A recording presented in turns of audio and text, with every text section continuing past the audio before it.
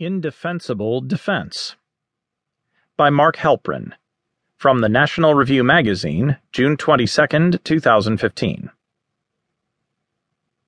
Continual warfare in the Middle East, a nuclear Iran, electromagnetic pulse weapons, emerging pathogens, and terrorism involving weapons of mass destruction variously threaten the United States, some with catastrophe on a scale we have not experienced since the Civil War.